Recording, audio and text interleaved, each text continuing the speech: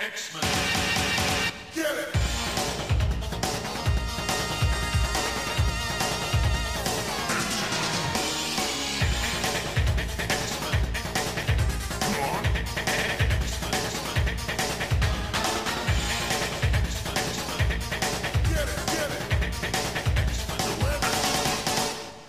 Hey everyone, and welcome to another exciting episode of Battle of the Atom. This is your weekly X-Men podcast where we rank every story from A to Z. I'm Zach, and with me this week is friend of the show, our highest recurring guest, and just all-around pal, Charlie Davis. Charlie, how you doing today?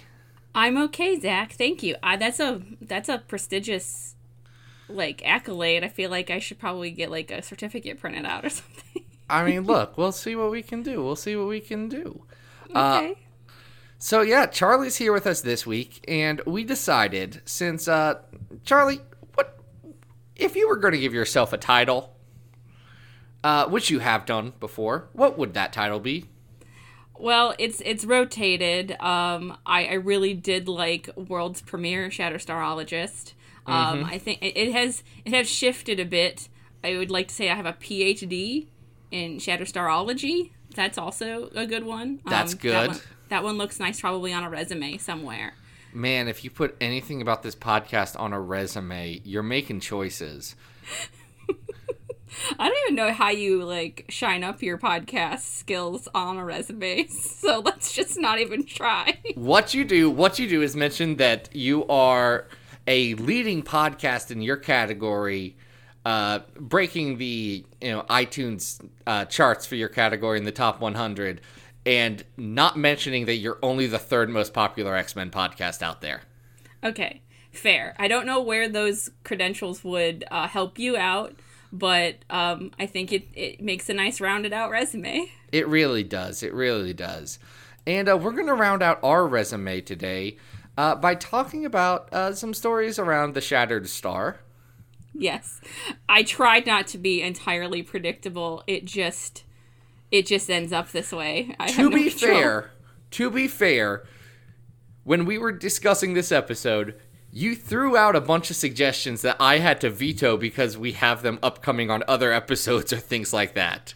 Yes. So I just I slid into my comfortable box. So here we are. Now let's get real comfortable and talk about Shatterstar's first miniseries. This is X-Force Shatterstar from 2005, plotted by the Rob Liefeld, with scripts by Brandon Thomas and art by Maret Michaels. So, this is a thing. In 2005, at the nadir of the X-Force X-Statics, I feel like Marvel didn't know what they wanted the brand of X-Force to be. Yeah, and I think they had drifted so far away from what it had initially been to what they made it, with X-Statics, and then like a terrible monster, we've just circled back on itself here at this juncture. Yeah, because this is the sequel to Fabian Nicieza and Rob Liefeld's X-Force Volume 2 miniseries. But it's also a prequel to that series, which is a lot of fun. That series is bad, though, guys. It's about the Five Fingers of Annihilation. Oh, it's... Okay. And Scorn? So, you remember Scorn, right? Oh, boy. I've only read that one once. And I felt like I had to out of, pure obligation. So, you don't get a title like mine and haven't, pulled yourself through broken glass. So, I went there, and it's not great. I think Fabian tries to do the best he can. The Fabian Nicieza story. Yeah, he tried. I love my personal best friend Fabian Nicieza, and he tries so hard, so frequently. Anyway, he's not involved in this Shatterstar story, which kind of fills in the gaps of what Shatterstar was doing before they found him with some monks in that X-Force run. Which is fighting in a gladiatorial arena, because I guess that's the only thing you can ever do. Right. So Shatterstar is a known gladiator. He does go to this gladiatorial arena, and he gets approached by a guy who talks to him about the 5 Fingers of Annihilation and all these things. And then Shatterstar just kind of goes on this adventure to try and stop the destruction of the universe. But, oh no, wouldn't you know it, he gets distracted by Spiral.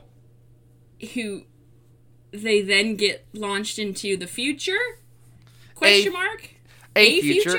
We're talking about Earth 2055, the reality conquered by Spiral, who ruled it for 3 years and brought Dominic Pierce there.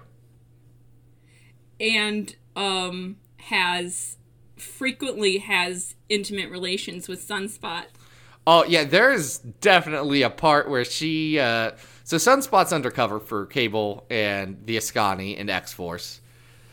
But his undercover involves going under the covers with Spiral.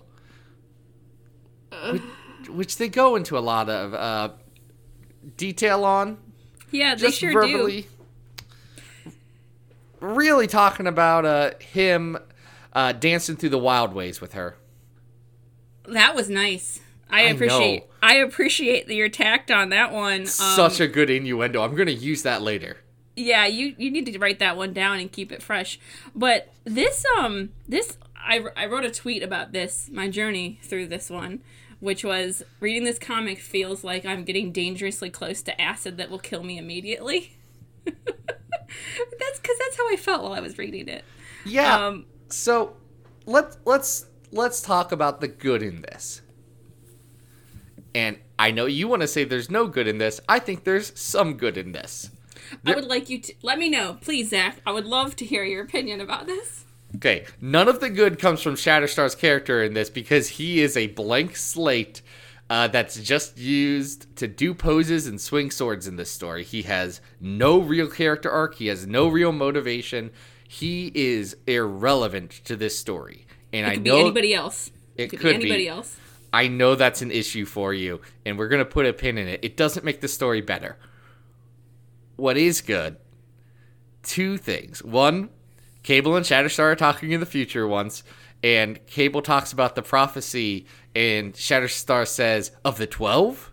And he says, no, of the 12,000. Which is good comic book stuff. Yes. And then when they go to attack Spiral's castle, they fly on Lockheed's, and it looks like a Frazetta heavy metal sword and sorcery cover, and it's very good. Yes, and I'm not wrong. That's great. All that's good. There's just an entire comic built around it. So I have okay. So this is 4 issues long. It is. It feels like it could have been like we could have just like had this like in 1 issue. I don't this is hard for me because I don't like to be so negative about things, but this has like it is the most bland thing. Like even if we just take out Star entirely, which you can because he is not recognizable in any way, shape, or form here. Maybe in those first couple issues of X-Force, maybe. But he like speaks. Oh boy, that's a lot for me. I'm not going down that path. Oh no, but I think we've cleared away the brush, and we do need to blaze those trails, Charlie. Okay, do we want to set everything on fire then? Okay, let's do this then. So, to Rob, I don't really even know who Shatterstar is to him, other than this extremely uncharismatic warrior who is beholden only to honor and of no human connection whatsoever. So, in the beginning of this miniseries, he is in Madripoor, and there are all these, like, there's, like, basically an opening monologue where he talks about how all the people in Madripoor are, like, filthy, and, like, he, like, being there, like, drags him closer down to being like them, and that is just not the narrative that Star should have, nor, I believe, any character that you're supposed to relate to at all in a book. I think that's fair. I feel like Shatterstar is very much into the more Yo MTV Raps side of humans than saying, I am better than all of them. Correct. And don't get me wrong, there are some places to sprinkle something like that, but at the point Star would have been in 2005, like after all of X-Force has gone and run its course, it's not this. And you can just tell anytime Rob gets a hold of Star, he just does a big old reset. And it's unbecoming, shall we say. But he doesn't play nice with others, and we know that. We all should know that in 2019. Yeah, the Rob... So, the Rob was part of our 100th celebration, regardless of if he technically consented to it or not. A non-consensual celebration just has me laughing. I'm sorry. Rob, well, one, that's just called a surprise. And two...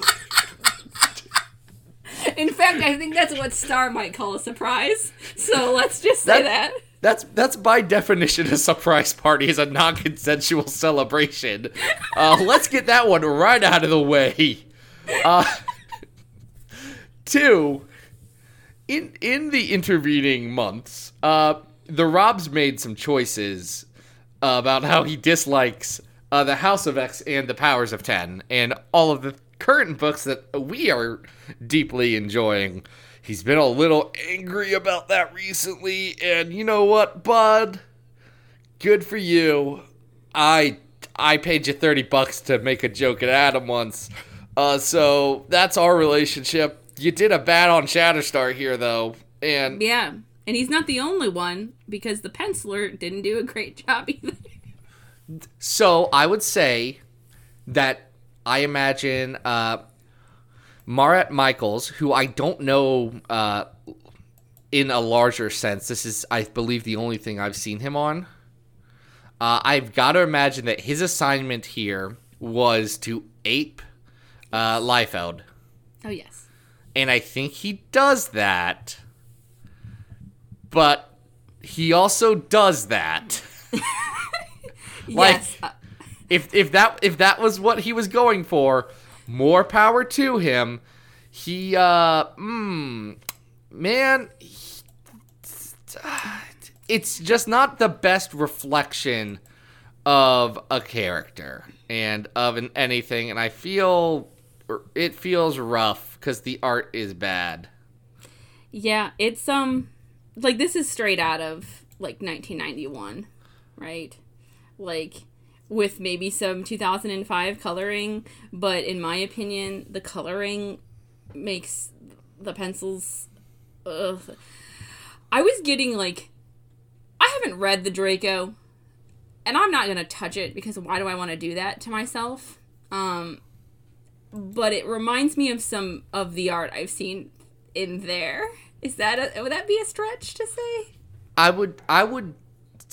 I can get where you're coming from, though I think they're stylistically different. Yes. I'd say doing a cursory Google search of Michael's, like, I found a Shatterstar of his that looks good.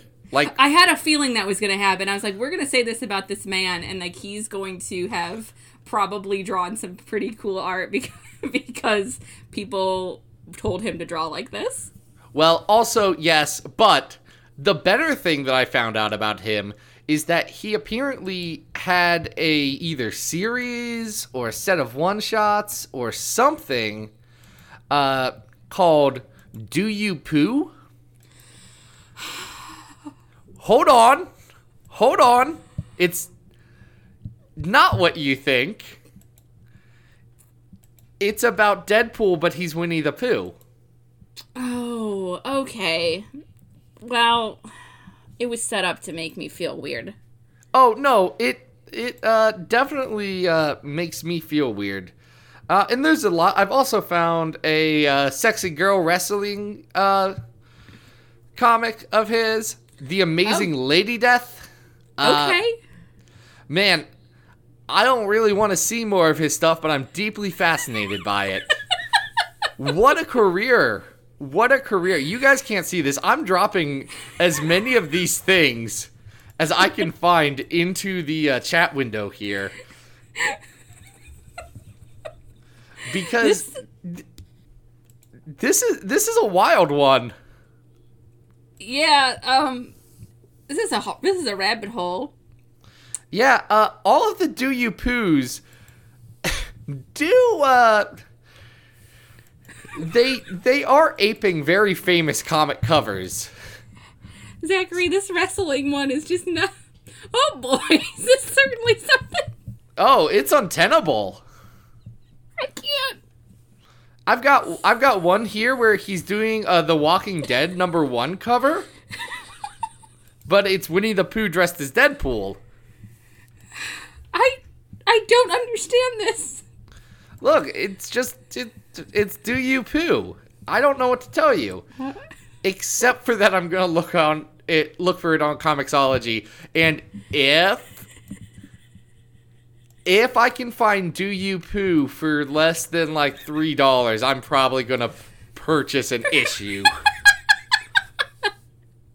Okay, well. Okay, no, it looks like it was a one-shot, Yes. but Comic Book Realm talks about the number of covers that it has. And they list cover A, B, C, etc. Alphabetical. Hey Zach, is there a Piglet Captain America on this one? I do believe so, yes. Okay. Charlie, do you want to know how many variant covers of Do You Pooh there were? Yes, I do want to know. I almost asked you if it was like Price is Right rules. If I could like just bet like one. It's VV. It goes up to VV. That's upsetting. Yeah. There's so many. Oh, I have them. I have all of them in front of me. I'm gonna look at them later. Yeah. You guys, I'm sorry. We're gonna cut out so much of this poo talk. This is a situation. I knew this was gonna happen. Because I didn't know who this man was and what he drew, and I knew that it was gonna be something like this. I knew it. You knew that it was gonna be Winnie the Pooh Deadpool doing homages to famous comic book covers? I knew that it was going to be something bizarre because that's just what happens to artists that only get like one gig and then they sink back into like whatever they were doing, whether that's like weird like weird commissions or like they become a furry artist or apparently they do this. Here is one, and Charlie, this is the last one I'm going to send you. This is cover E. All right. This one's so good that I have to. Okay. I can't. Never mind. I can't find it. It's Winnie the Pooh Deadpool rolling up a blunt.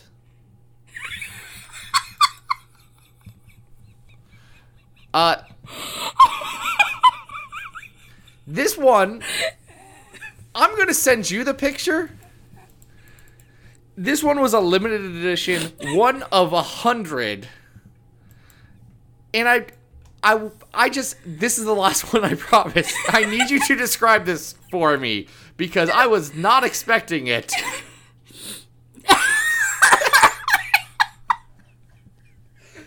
Charlie, what do we see here? What do we see here? I can't.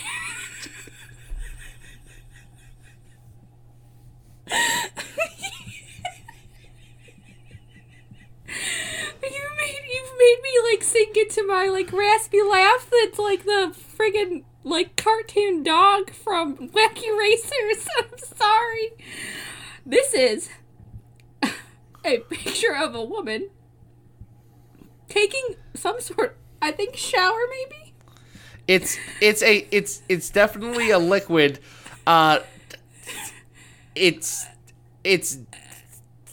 very white in consistency, very milky in consistency. Yeah, perhaps went too hard on the conditioner. Yeah.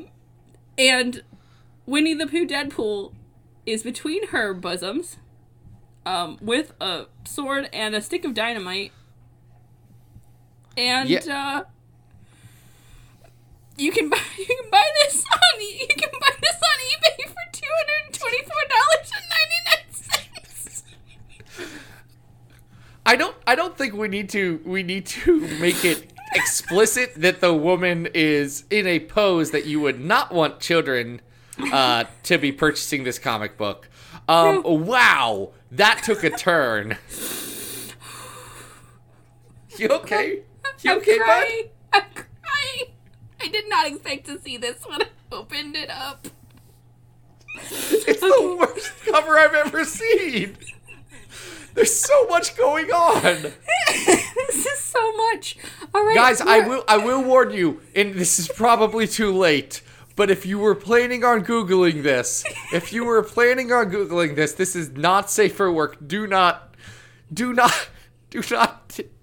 open it up on your work computer. Maybe take your cell phone over to the bathroom and no. Yeah, oh my god. X-Force Shatterstar #1, Volume 1. It's a bad comic, and we talk about bad comics on this list, right? We do talk about bad comics on this list, but how bad is it and where does it go? Well, right now, on the master list, there are 303 comics. The #1 comic of all X-Men of all time is the Dark Phoenix Saga. Number 100 is House of M. Number 200 is Uncanny X-Men 203. Freedom is a 4-letter word. And 303 is the Draco. It's aforementioned. This is better than the Draco. I'm gonna throw one out there. I don't think you've read this one, but I think it is appropriate. I think this is worse than Wildcats X-Men at 265. Okay. I haven't read it, so I'm gonna trust your judgment on this. Okay, you have read X-Men. You have read just a bit below that, X-Force and Cable Annual 1997, where they fight some Nazis. That's at number 274. That is a much more enjoyable story than this. Like, if somebody like said, you only get to take one of these mediocre to bad stories with you on a desert island, I'm picking that one every time. How do you feel about it compared to number 290 on our list, the Shatterstar Saga? That is better than this. Okay, it's not that much better than it, It's though. not. We're like splitting hairs at that point. But again, it is more enjoyable to read, if only because I'm reading that story and then I'm reading a manga. Like, how often do you say you're gonna read a comic book and then you start reading a manga, like the last issue? Well, manga and comics are the same thing, Charlie. I know. Duh, you plebeian. Get out of here with that. But it's splitting hairs at that point. That is a less cohesive story than this one. Right.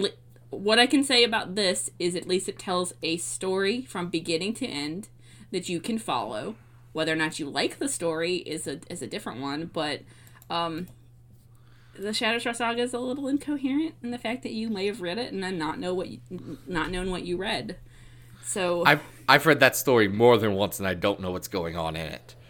But right near below that, I'd say we have Eve of Destruction at 292, which I think is slightly better than this. Yes. I do think this is better than Uncanny X-Men Sisterhood by Fraction and Land. So I think this will be our new number 293, X-Force Shatterstar. All right. Well, we We sure learned a lot there, Zach. Yeah, we learned so much about Do You Poo. And a little bit about why Rob should probably never come back and touch the characters he's created. Okay. If he does want to write about the Deadpool Winnie the Pooh, I guess. I'm interested. I'm curious what the Rob does with Deadpool Winnie the Pooh. I'm only gonna say I'm only gonna pick that one up if Captain America Piglet is also in it. Okay, wait.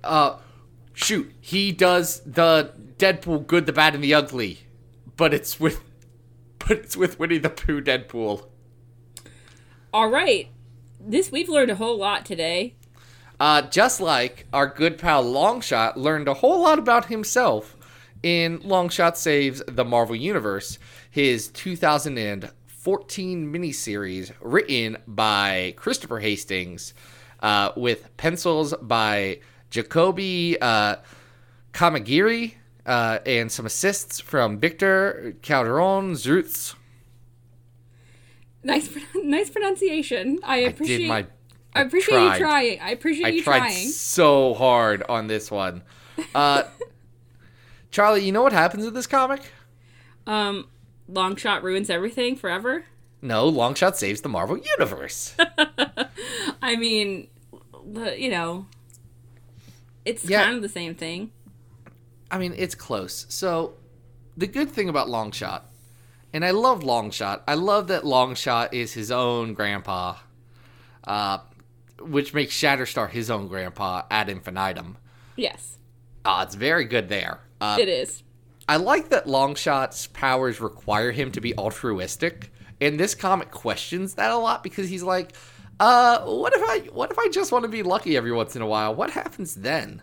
Yeah, Longshot exudes himbo energy, especially in this comic book. You mean when he gets his haircut and he just gets shaved sides and a big little fluffy thing up top, but then he also keeps his sideburns way too low. Yes, this is the comic. Is if you haven't actually read this comic, I'm sure you've seen pictures or panels from this comic, because it is where Longshot gets a much needed haircut. Say what you will, I guess you can like the mullet if you want. I don't. But hate you're it. Wrong. And I don't hate it. Bad look. It was the right look for the time. Correct. And that time is over. And now we're here.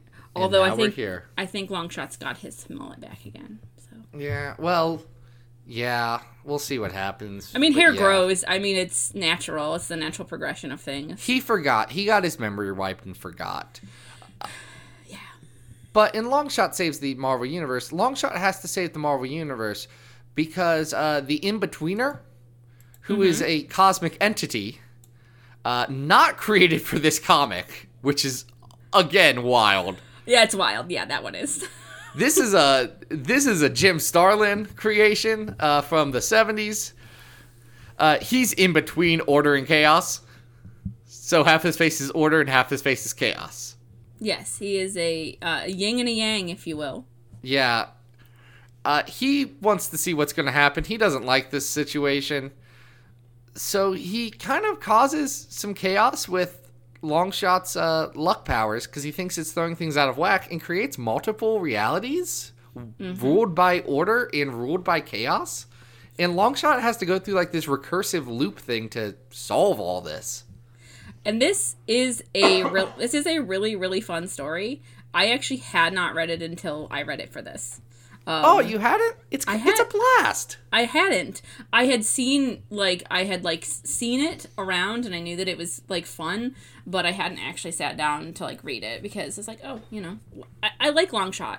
Don't get me wrong, but I think that much like his son, his father,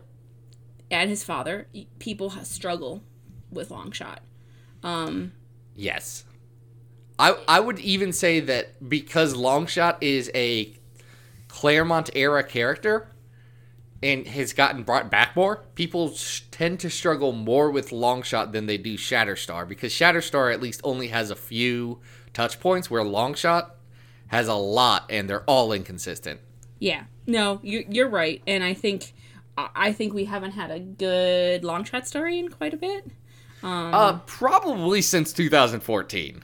Yeah, this is probably the last one. This gave Longshot some much needed, like, obviously he had a personality, like, all the way back, but over time that gets so inconsistent and muddled up that it's like, okay, like, who actually is this person? And he gets mind wiped so often that I think you can make him, or, you know, writers think they can make him whatever they really want, but at the end of the day, is that being sincere to Longshot?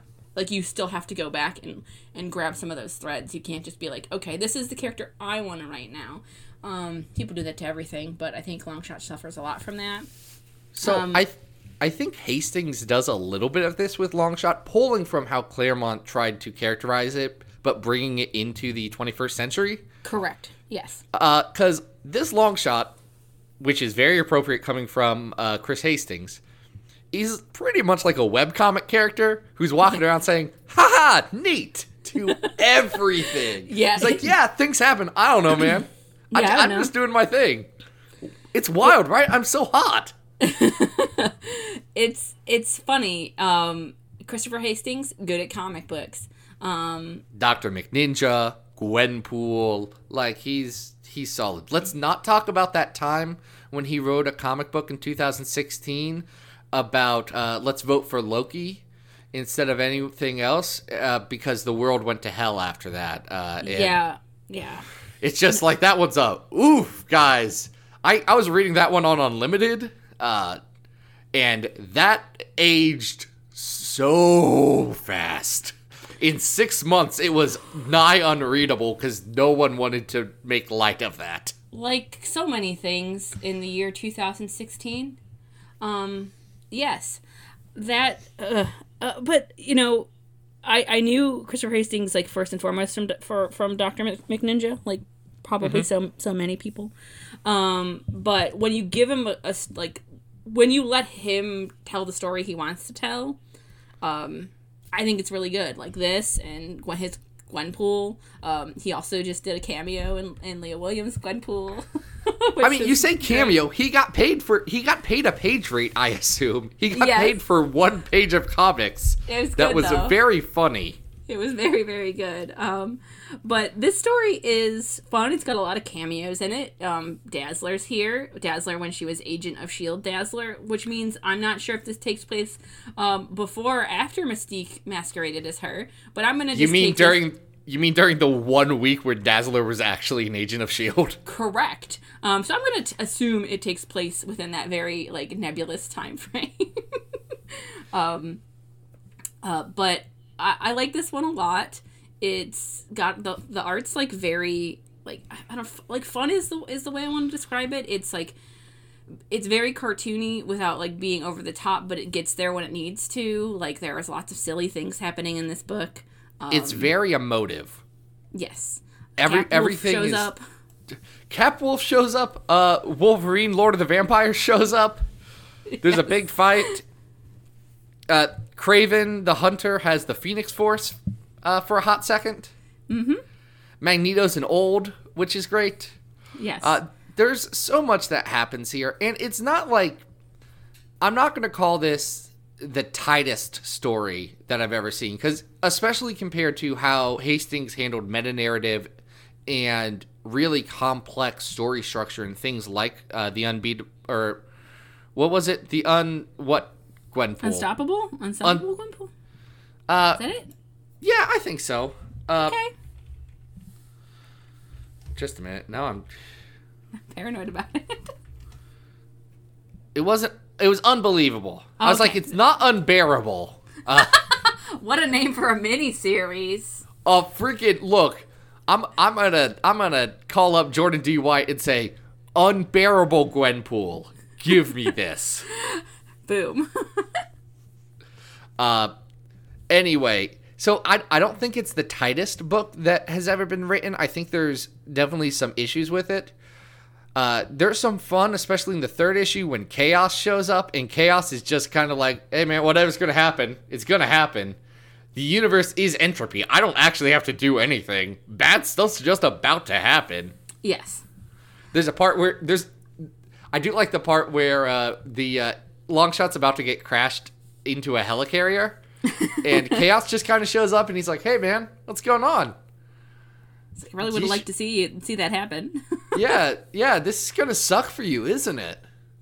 It's very good. Hastings' humor in this is tight. His script writing will get tighter in the future. Yeah, is got good comedic timing here, which is like hard. It's hard to do. Well, I really like the callbacks to the original Longshot mini. That gets made, like, when Longshot's like, yeah, there was this ritual, and that's how I got my luck powers.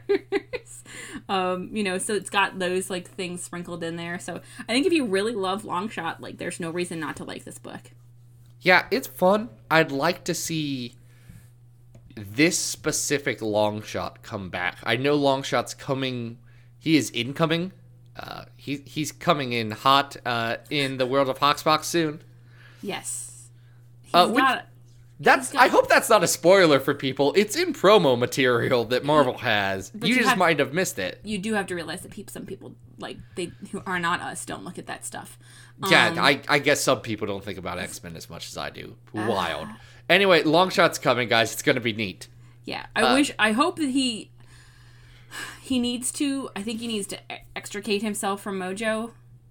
Not completely, obviously, that's very important to who he is, but I think he needs more stories like where he is just being Longshot. Just being kind of a neat guy. Yeah. So I think that's fair. I think that's a common struggle with Longshot and even Shatterstar to a lesser extent of being really tied to that one specific idea. You know, Longshot fights Mojo. Shatterstar is Gladiator. Yeah. And that's like what happens, right? It's like the long form of like what happens to like characters that are on like very long running television shows. Like, as they continue down the path, they get boiled down to trope. So it's not just like the nuanced character we started to learn about in season 2. Instead, it's like goofy girl next door. Like, that's just, it just is something that strangely happens as things go forward, especially with like a long form narrative like comic books. But there are people working on the X books now that I feel like are more than capable of like doing something very nuanced with Longshot and like giving him those things. Leah Williams, Vito, Look, you know. Leah would write a very good Longshot. I'm going to throw this out there, and it's going to sound weird, but give it a second. I think Ed Brisson could write a pretty darn good Longshot. I think you're right. I think when Ed is firing on the cylinders he wants to fire on, like the things he wants to do, like I think that's very, very possible. Like there was humor inside of his X-Force run. It just was like covered up with a bunch of other stuff. Absolutely. And when it shone through, it was great. But it also had to slog through the mud to get there. So, you know, all in all, this is good. More like this, please. More like this, please. Now, we do have a lot more stories, and we should talk about them on our list. What I'm looking at is a story that I know is enjoyable but flawed. And that is number 152 on this list, Phoenix Resurrection, The Return of Jean Grey. I think I like that story better because that story, it hooked me at the start and kept running, but then petered out. Yeah, and it is much, like, even if you didn't like the way the story was structured or, like, how that played out, it was also, like, far more important to the greater sum of things. Right. So I think that one's a bit higher than this, but I think we're in the right area. Like, another humorous story that's just a little bit lower at 167 is Spider-Man and the X-Men 1 and 2, that time that Soren wanted to turn people into dinosaurs. I like this better than that. I do too. So I'm looking up okay, 164 on this list is Uncanny X-Men 540 to 543, Fear Itself. And right below that is the Ultimate Spider-Man story where Wolverine and Peter Parker switch bodies. I actually think that's the perfect spot for it. Yeah, I do too. That story's got the same feeling this one does. So I agree. So this will be our new number 165. Longshot saves the Marvel Universe. Yeah.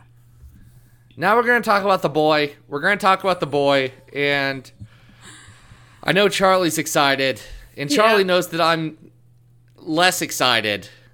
But we're going to talk about the boy here. We can have a conversation about it. We can have a conversation that we've been having pretty much ad infinitum for a year now.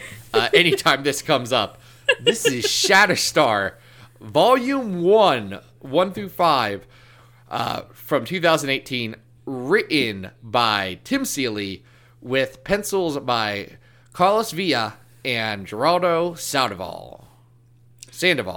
You got it. I got it eventually. Got it in 2.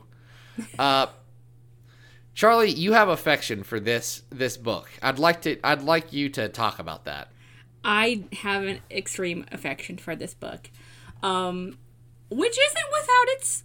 There are parts of it that I, could do without. But I think in 2018, as a whole, this probably was everything I wanted out of a Shatterstar story that focused on him exclusively. It was written by somebody who did their homework, and not only just did their homework, but approached the book with honest affection for what they were writing inside of it. And you just can't say that for a lot of comics. No, I think Tim Seeley, in all the times I've talked to him, really, and I say all the times, I talked to him once. It was all recorded. You guys can go back and hear. I talked to him once too. So yeah. No, I've seen you talk to him at least 2 times in a weekend. More than once, yeah, like 3 times probably. Yeah. You were really into this book. That's all back in our C2E2 special. Charlie was on that one too. It was a fun time. Anyway, in this book, Shatterstar has decided to buy up real estate and fill it with extra-dimensional refugees. He's broken up with Richter. Richter has started a punk bar. Much like the one that was right across from our apartment at C2E2. Yes, very much so. He then has all of his tenants kidnapped by the Grandmaster, who you may know as Jeff Goldblum's character from Thor Ragnarok. Mm-hmm. And Shatterstar decides that, God forgive him, but he has to go back to the old him and go rescue them. It's John Wick without the dog. Oh, there's a dog! There is a dog. That is one thing I know you dislike about this story. But it is essentially John Wick to an extent, which I don't think is a bad format to go off of when you're writing a story. And I think that Star fits this... He fits this world that Tim has created for him very well, because he's not just one-dimensional. I think some of his motivations in the story kind of come off that way, but I think what it's really trying to tell you is a story that's coming from a bunch of different places, and that sometimes hinders it. So it's trying to be this meta narrative outside of the actual story, because mojo, and I guess that's something you need. It's trying to give you this emotional story about Star, which I think it very much succeeds at doing. And then it's also trying to fill in gaps in canon. So it's got some pretty deep pulls. It talks about Windsong, Star's wife, quote unquote. All the way back from his genetic wife. His genetic wife. Yeah. Also, Windsong has the guy that she's with, who's just Michael Jackson. Yes. And then Shatterstar has someone in this story that, you know, he had a relationship with named Gringrave, the Smiling Executioner. Yes. Who I think is fascinating, not necessarily as deep as maybe you'd want, but I think a good foil for Star to show just how far he has come and why he is like the way he is. Like, let's just put it out there that the only reason we need an explanation about why Star is distant with people in relationships is because Peter David broke it. So Tim Seeley had to fix it. Look, two-time GLAAD Award winner Peter David did a lot of stuff, including, you know, making it canonical and explicit that Shatterstar and Richter are a couple. But he also did some other stuff. Yeah. Like the person you think Star is, like, from Peter David's X Factor, the guy who, like, kisses everybody and flirts with everybody and does all that stuff, like, the guy that you think that is, that's actually Noh-Varr. So if you want to read stories about a character that does those things, go read about Noh-Varr. Don't read about Star. He's actually not like that, unless you're Peter David, I guess. It's an interesting one. I will say the flashback stuff that's drawn by Geraldo Sandoval, who's an artist I really like. I think he does a great job here, and I think that sells the emotional core of this story. Oh, yeah. So much better than the present day stuff. Because the present day stuff, it's got some quirks that I don't like. The meta narrative stuff doesn't work. I get what Seeley's trying to do here, but I think he drops the ball. And the problem is with meta narrative stuff, it either works really well or it doesn't, and you screwed up bad. There's no middle ground of, well, it was okay meta. Yeah. It stands out so much worse.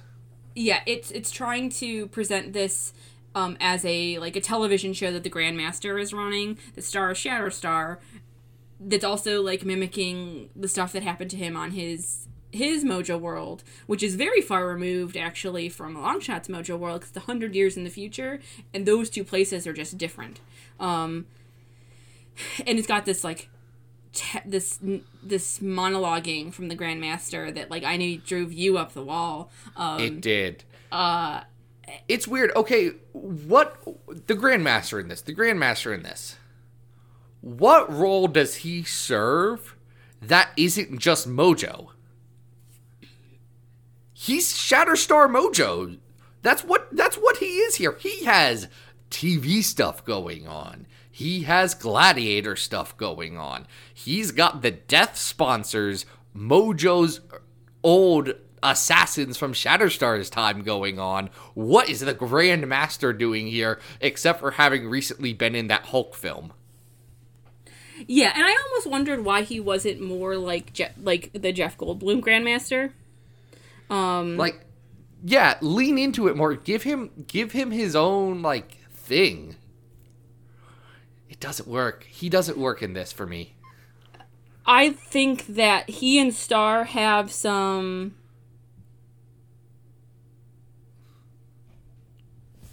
interesting chemistry at the end of this. I think the way that Star resolves this whole situation is really clever. The resolution's neat, because Star comes to our reality and throws the Grandmaster off a bridge and says, "Physics works here, bro." Yeah. And I really, really like that it's, like, wrapped up in this, and you cannot... This is the deepest, like, the end, in my opinion, is really deep as far as, like, Star and Rick is concerned. It should have been a chapter turning for them, right? Like, this is Rick reaching across the universe to save Star and pull him back.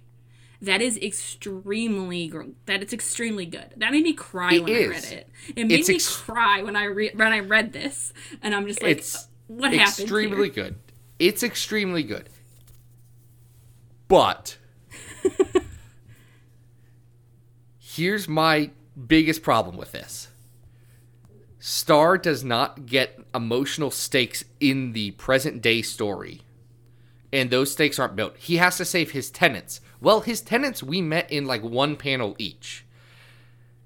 The only one that's recognizable is Pug Smasher, who's Flag Smasher, but from Spider-Ham's universe, so he's a pug. Yes. And Flag Smasher is not my favorite character in general, so making him an annoying pug, worse. But Shatterstar has to go save these characters that we've never met. We have no connection to. Shatterstar has no connection to.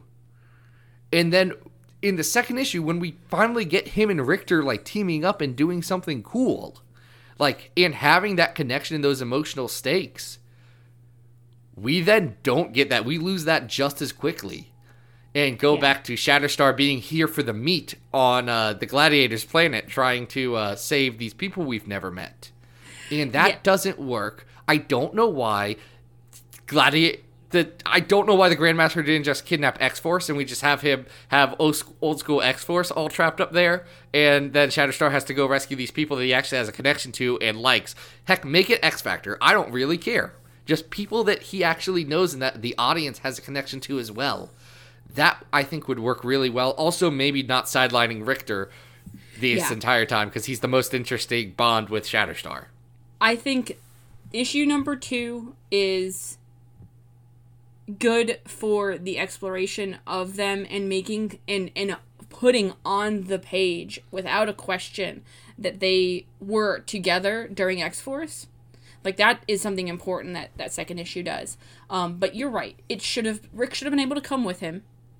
Well, especially because I really do think that would have given a super good parallel between the past stuff with Grimgran and the current stuff with Richter. I think that would have been very good to show how Shatterstar has evolved as a character. He's not this, or maybe not even evolved, just, broken down what barriers got put up. Yeah. Because he doesn't start as this unemotive person. His relationship with Grimgrave. Gringrave. It sounds like crackers. Grimgrave is a magic... No, Grimgrin is a Magic the Gathering card that's very good. It's a zombie. It's blue and black. It is a zombie lord. Anyway, I think... his relationship with her essentially shut himself off from connections with other people, which puts him in the exact mindset that we meet him in New Mutants 99 and 100. And I really think that seeing his relationship with Richter in parallel with the flashbacks would have shown where Shatterstar was, what happened to make him the way he became, and how Richter and that relationship pulled him away from that. Instead, the book posits that it's these relationships with his tenants, and that's just... There's no core there. There's no bond. I don't get that. I think that rings false to me personally. No, and I think you have great points. I think the book would be so much better if those things happened. I think, when you don't have a lot of time personally with the character like this, I think at the end of the day, you're kind of like, oh, this is good because this is what I have. And I think this book is better than that, but I think that it could have done some things to ultimately bring Rick and Star closer. Because for him, for me at least, it's all about him distancing himself from that person he used to be. And this book is really supposed to be about that. So I think we get to a good conclusion, but Rick should have been a bigger part of that story. I think that the 5th issue is probably my favorite out of this.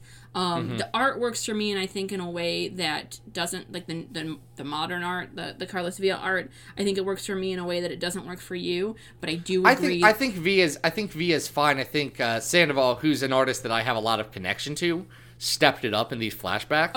I agree. I think his art and I really liked the split, was fantastic. I think his art in the beginning of the fifth issue, where Star's like having that nightmare, is really effective and like horrifying and good. Like that whole fifth issue for me was like, you know, those are like, you want your characters that you love to have these like moments that you can pull back to. You're like, oh, I want to show somebody what I love about this character. Here's this. And I think this miniseries has a lot of those things you can do, because in good conscience, unfortunately, I can't go to X Factor Investigations and say, if you want to know about Star, read this. I can do that for this book.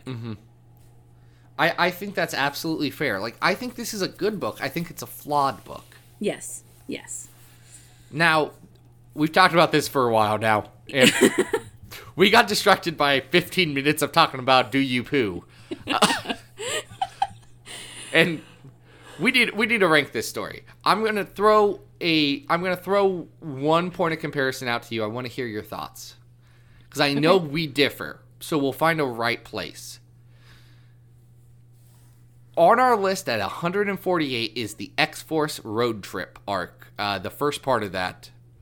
That actually mostly deals with Jimmy figuring out that werewolves killed his tribe. I'm sad about that. I'm sorry, Jimmy. I feel bad for him. It was a bad resolution to a story that they did not plan. No. Oh, Jimmy. I love Jimmy. Do you like this better or worse than that? I like this better. I'm biased, but I like this better. Okay, I think that's good.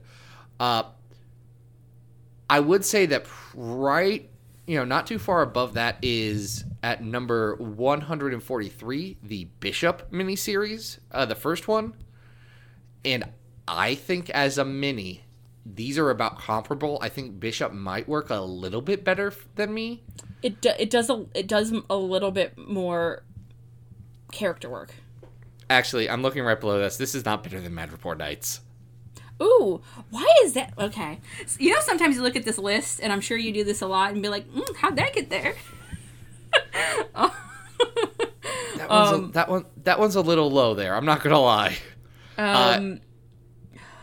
But also, I think Madripoor Nights is better. Okay. I do think it's. I think it's better than Phalanx Covenant Generation Next. At 142. Okay, hold on. I'm looking at this. I know we're this one's gonna be hard. We're at odds here. We're gonna be at odds. I'm looking up. I don't think it's better than Arms of the Octopus. I don't think it's better than the Steal This Planet annual of New Mutants. All right. Okay. Do you how do you feel about it compared to Childhood's End / Crusade from New X-Men? The teens New X-Men. Yeah, I don't have a lot of affection for that.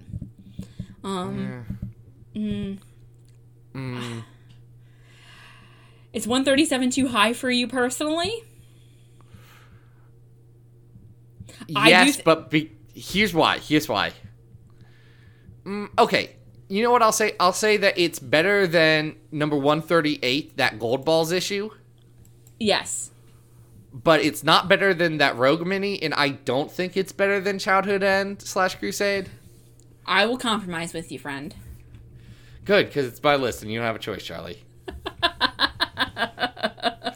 No, that's good. It's our new number 138, a respectable showing for the Shattered Star. Yes, I agree. And that is 3 stories. That is 3 stories. I want to thank Charlie so much for coming on the podcast today. It was a blast. We had a lot of laughs, a lot of guafs. We did. I didn't talk about wrestling once. You didn't, which is important. It's not that kind of podcast. It's not. We're not a wrestle boy podcast. I will tell you that you know that sword in the Shatterstar, the first Shatterstar story. The Five Fingers of Annihilation, yes. Correct. John Cena's finishing move, or one of them, is called the Five Fingers of Doom. It's very good, but I can't see it. You can't. See, you know I more. can't see it. You know more about wrestling than I know wrestling through osmosis. I drunkenly watched 5 minutes of Lucha Underground once and said, I don't get this. Okay. I don't understand wrestling. And then That's I fair. stopped. All right. Well, That was me trying. I appreciate it, but at least you know you can't see John Cena, and that's very important. You can't see him. Can't stop him now. Nope. All right. Hey, this was fun. I'd like to thank Charlie for supporting us on Patreon and choosing this episode and being our guest host and being a fun friend. Hey, Charlie, what you got going on in your world? Where can people find your brand? Well, my brand has necessarily not shifted, but it is a little different. But you can find me over at Genetic Ghost on Twitter. I'm waiting for Star to come back into a story, and I'm waiting for Rick to show up in Excalibur. So while I'm waiting, you fine folks get to be treated with a man named Jonathan Moxley on my Twitter. But other than that, I am writing for Zach over at Xavier Files. Every time Excalibur comes out, there is... There is an issue of Excalibur coming out this week, I believe, when the podcast goes up. So I will be writing that with Nola Fowl. And I think they're pretty great, so you should probably read them. I also have a podcast that I do with my partner Mikey and my friend Reed called The Young Ones. We have an episode came out last week, so you will be able to hear that. We took a break from going through Wolverine and the X-Men, Jason Aaron's Wolverine and the X-Men, because that was a little harder, I guess, than I thought it was going to be on my brain. So we took a bit of a break. We did a little episode where we talked about what's going on in our lives, so you can hear that over at Young Ones Cast on Twitter. And that's me. Awesome. Like Charlie said, we have articles on Xavier Files every week talking about all of the X books in the Dawn of X. And they're a lot of fun. We have a cast of writers that I am absolutely smitten with. Such a good team. So go check that out. If you like me, you can go over to patreon.com/XavierFiles and throw some money our way. That keeps this podcast going. And if you donate at a certain level, we'll just start doing episodes about your stuff and your brand. So you can either curse us or bless us. It's your choice. It's a roll of the dice every time we go, and we try and get sevens, but sometimes Snake Eyes turn up, and that's just the way things are. That happens to you and G.I. Joes and the G.I. Joes. It does. Snake Eyes is a good thing in G.I. Joe. Yeah, Snake Eyes is the good one. Storm Shadow is the bad one.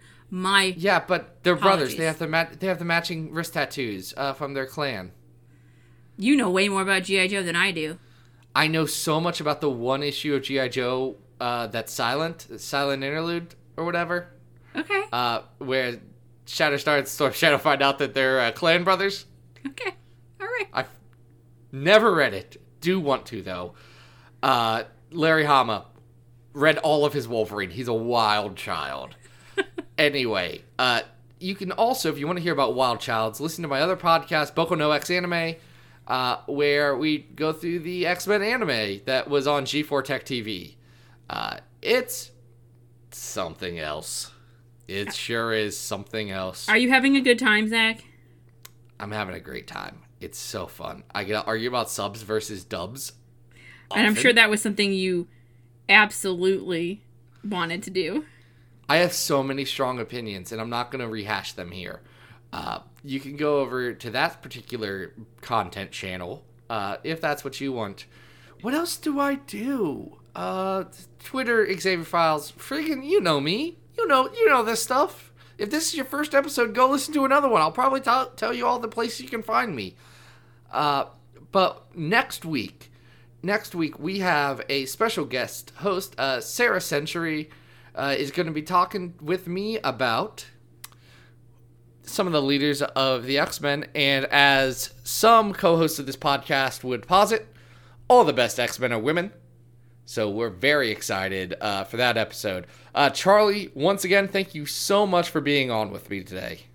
Absolutely, Zach. Anytime. Well, any time may happen sooner rather than later. But until then, this has been Battle of the Atom. We hope you survived the experience.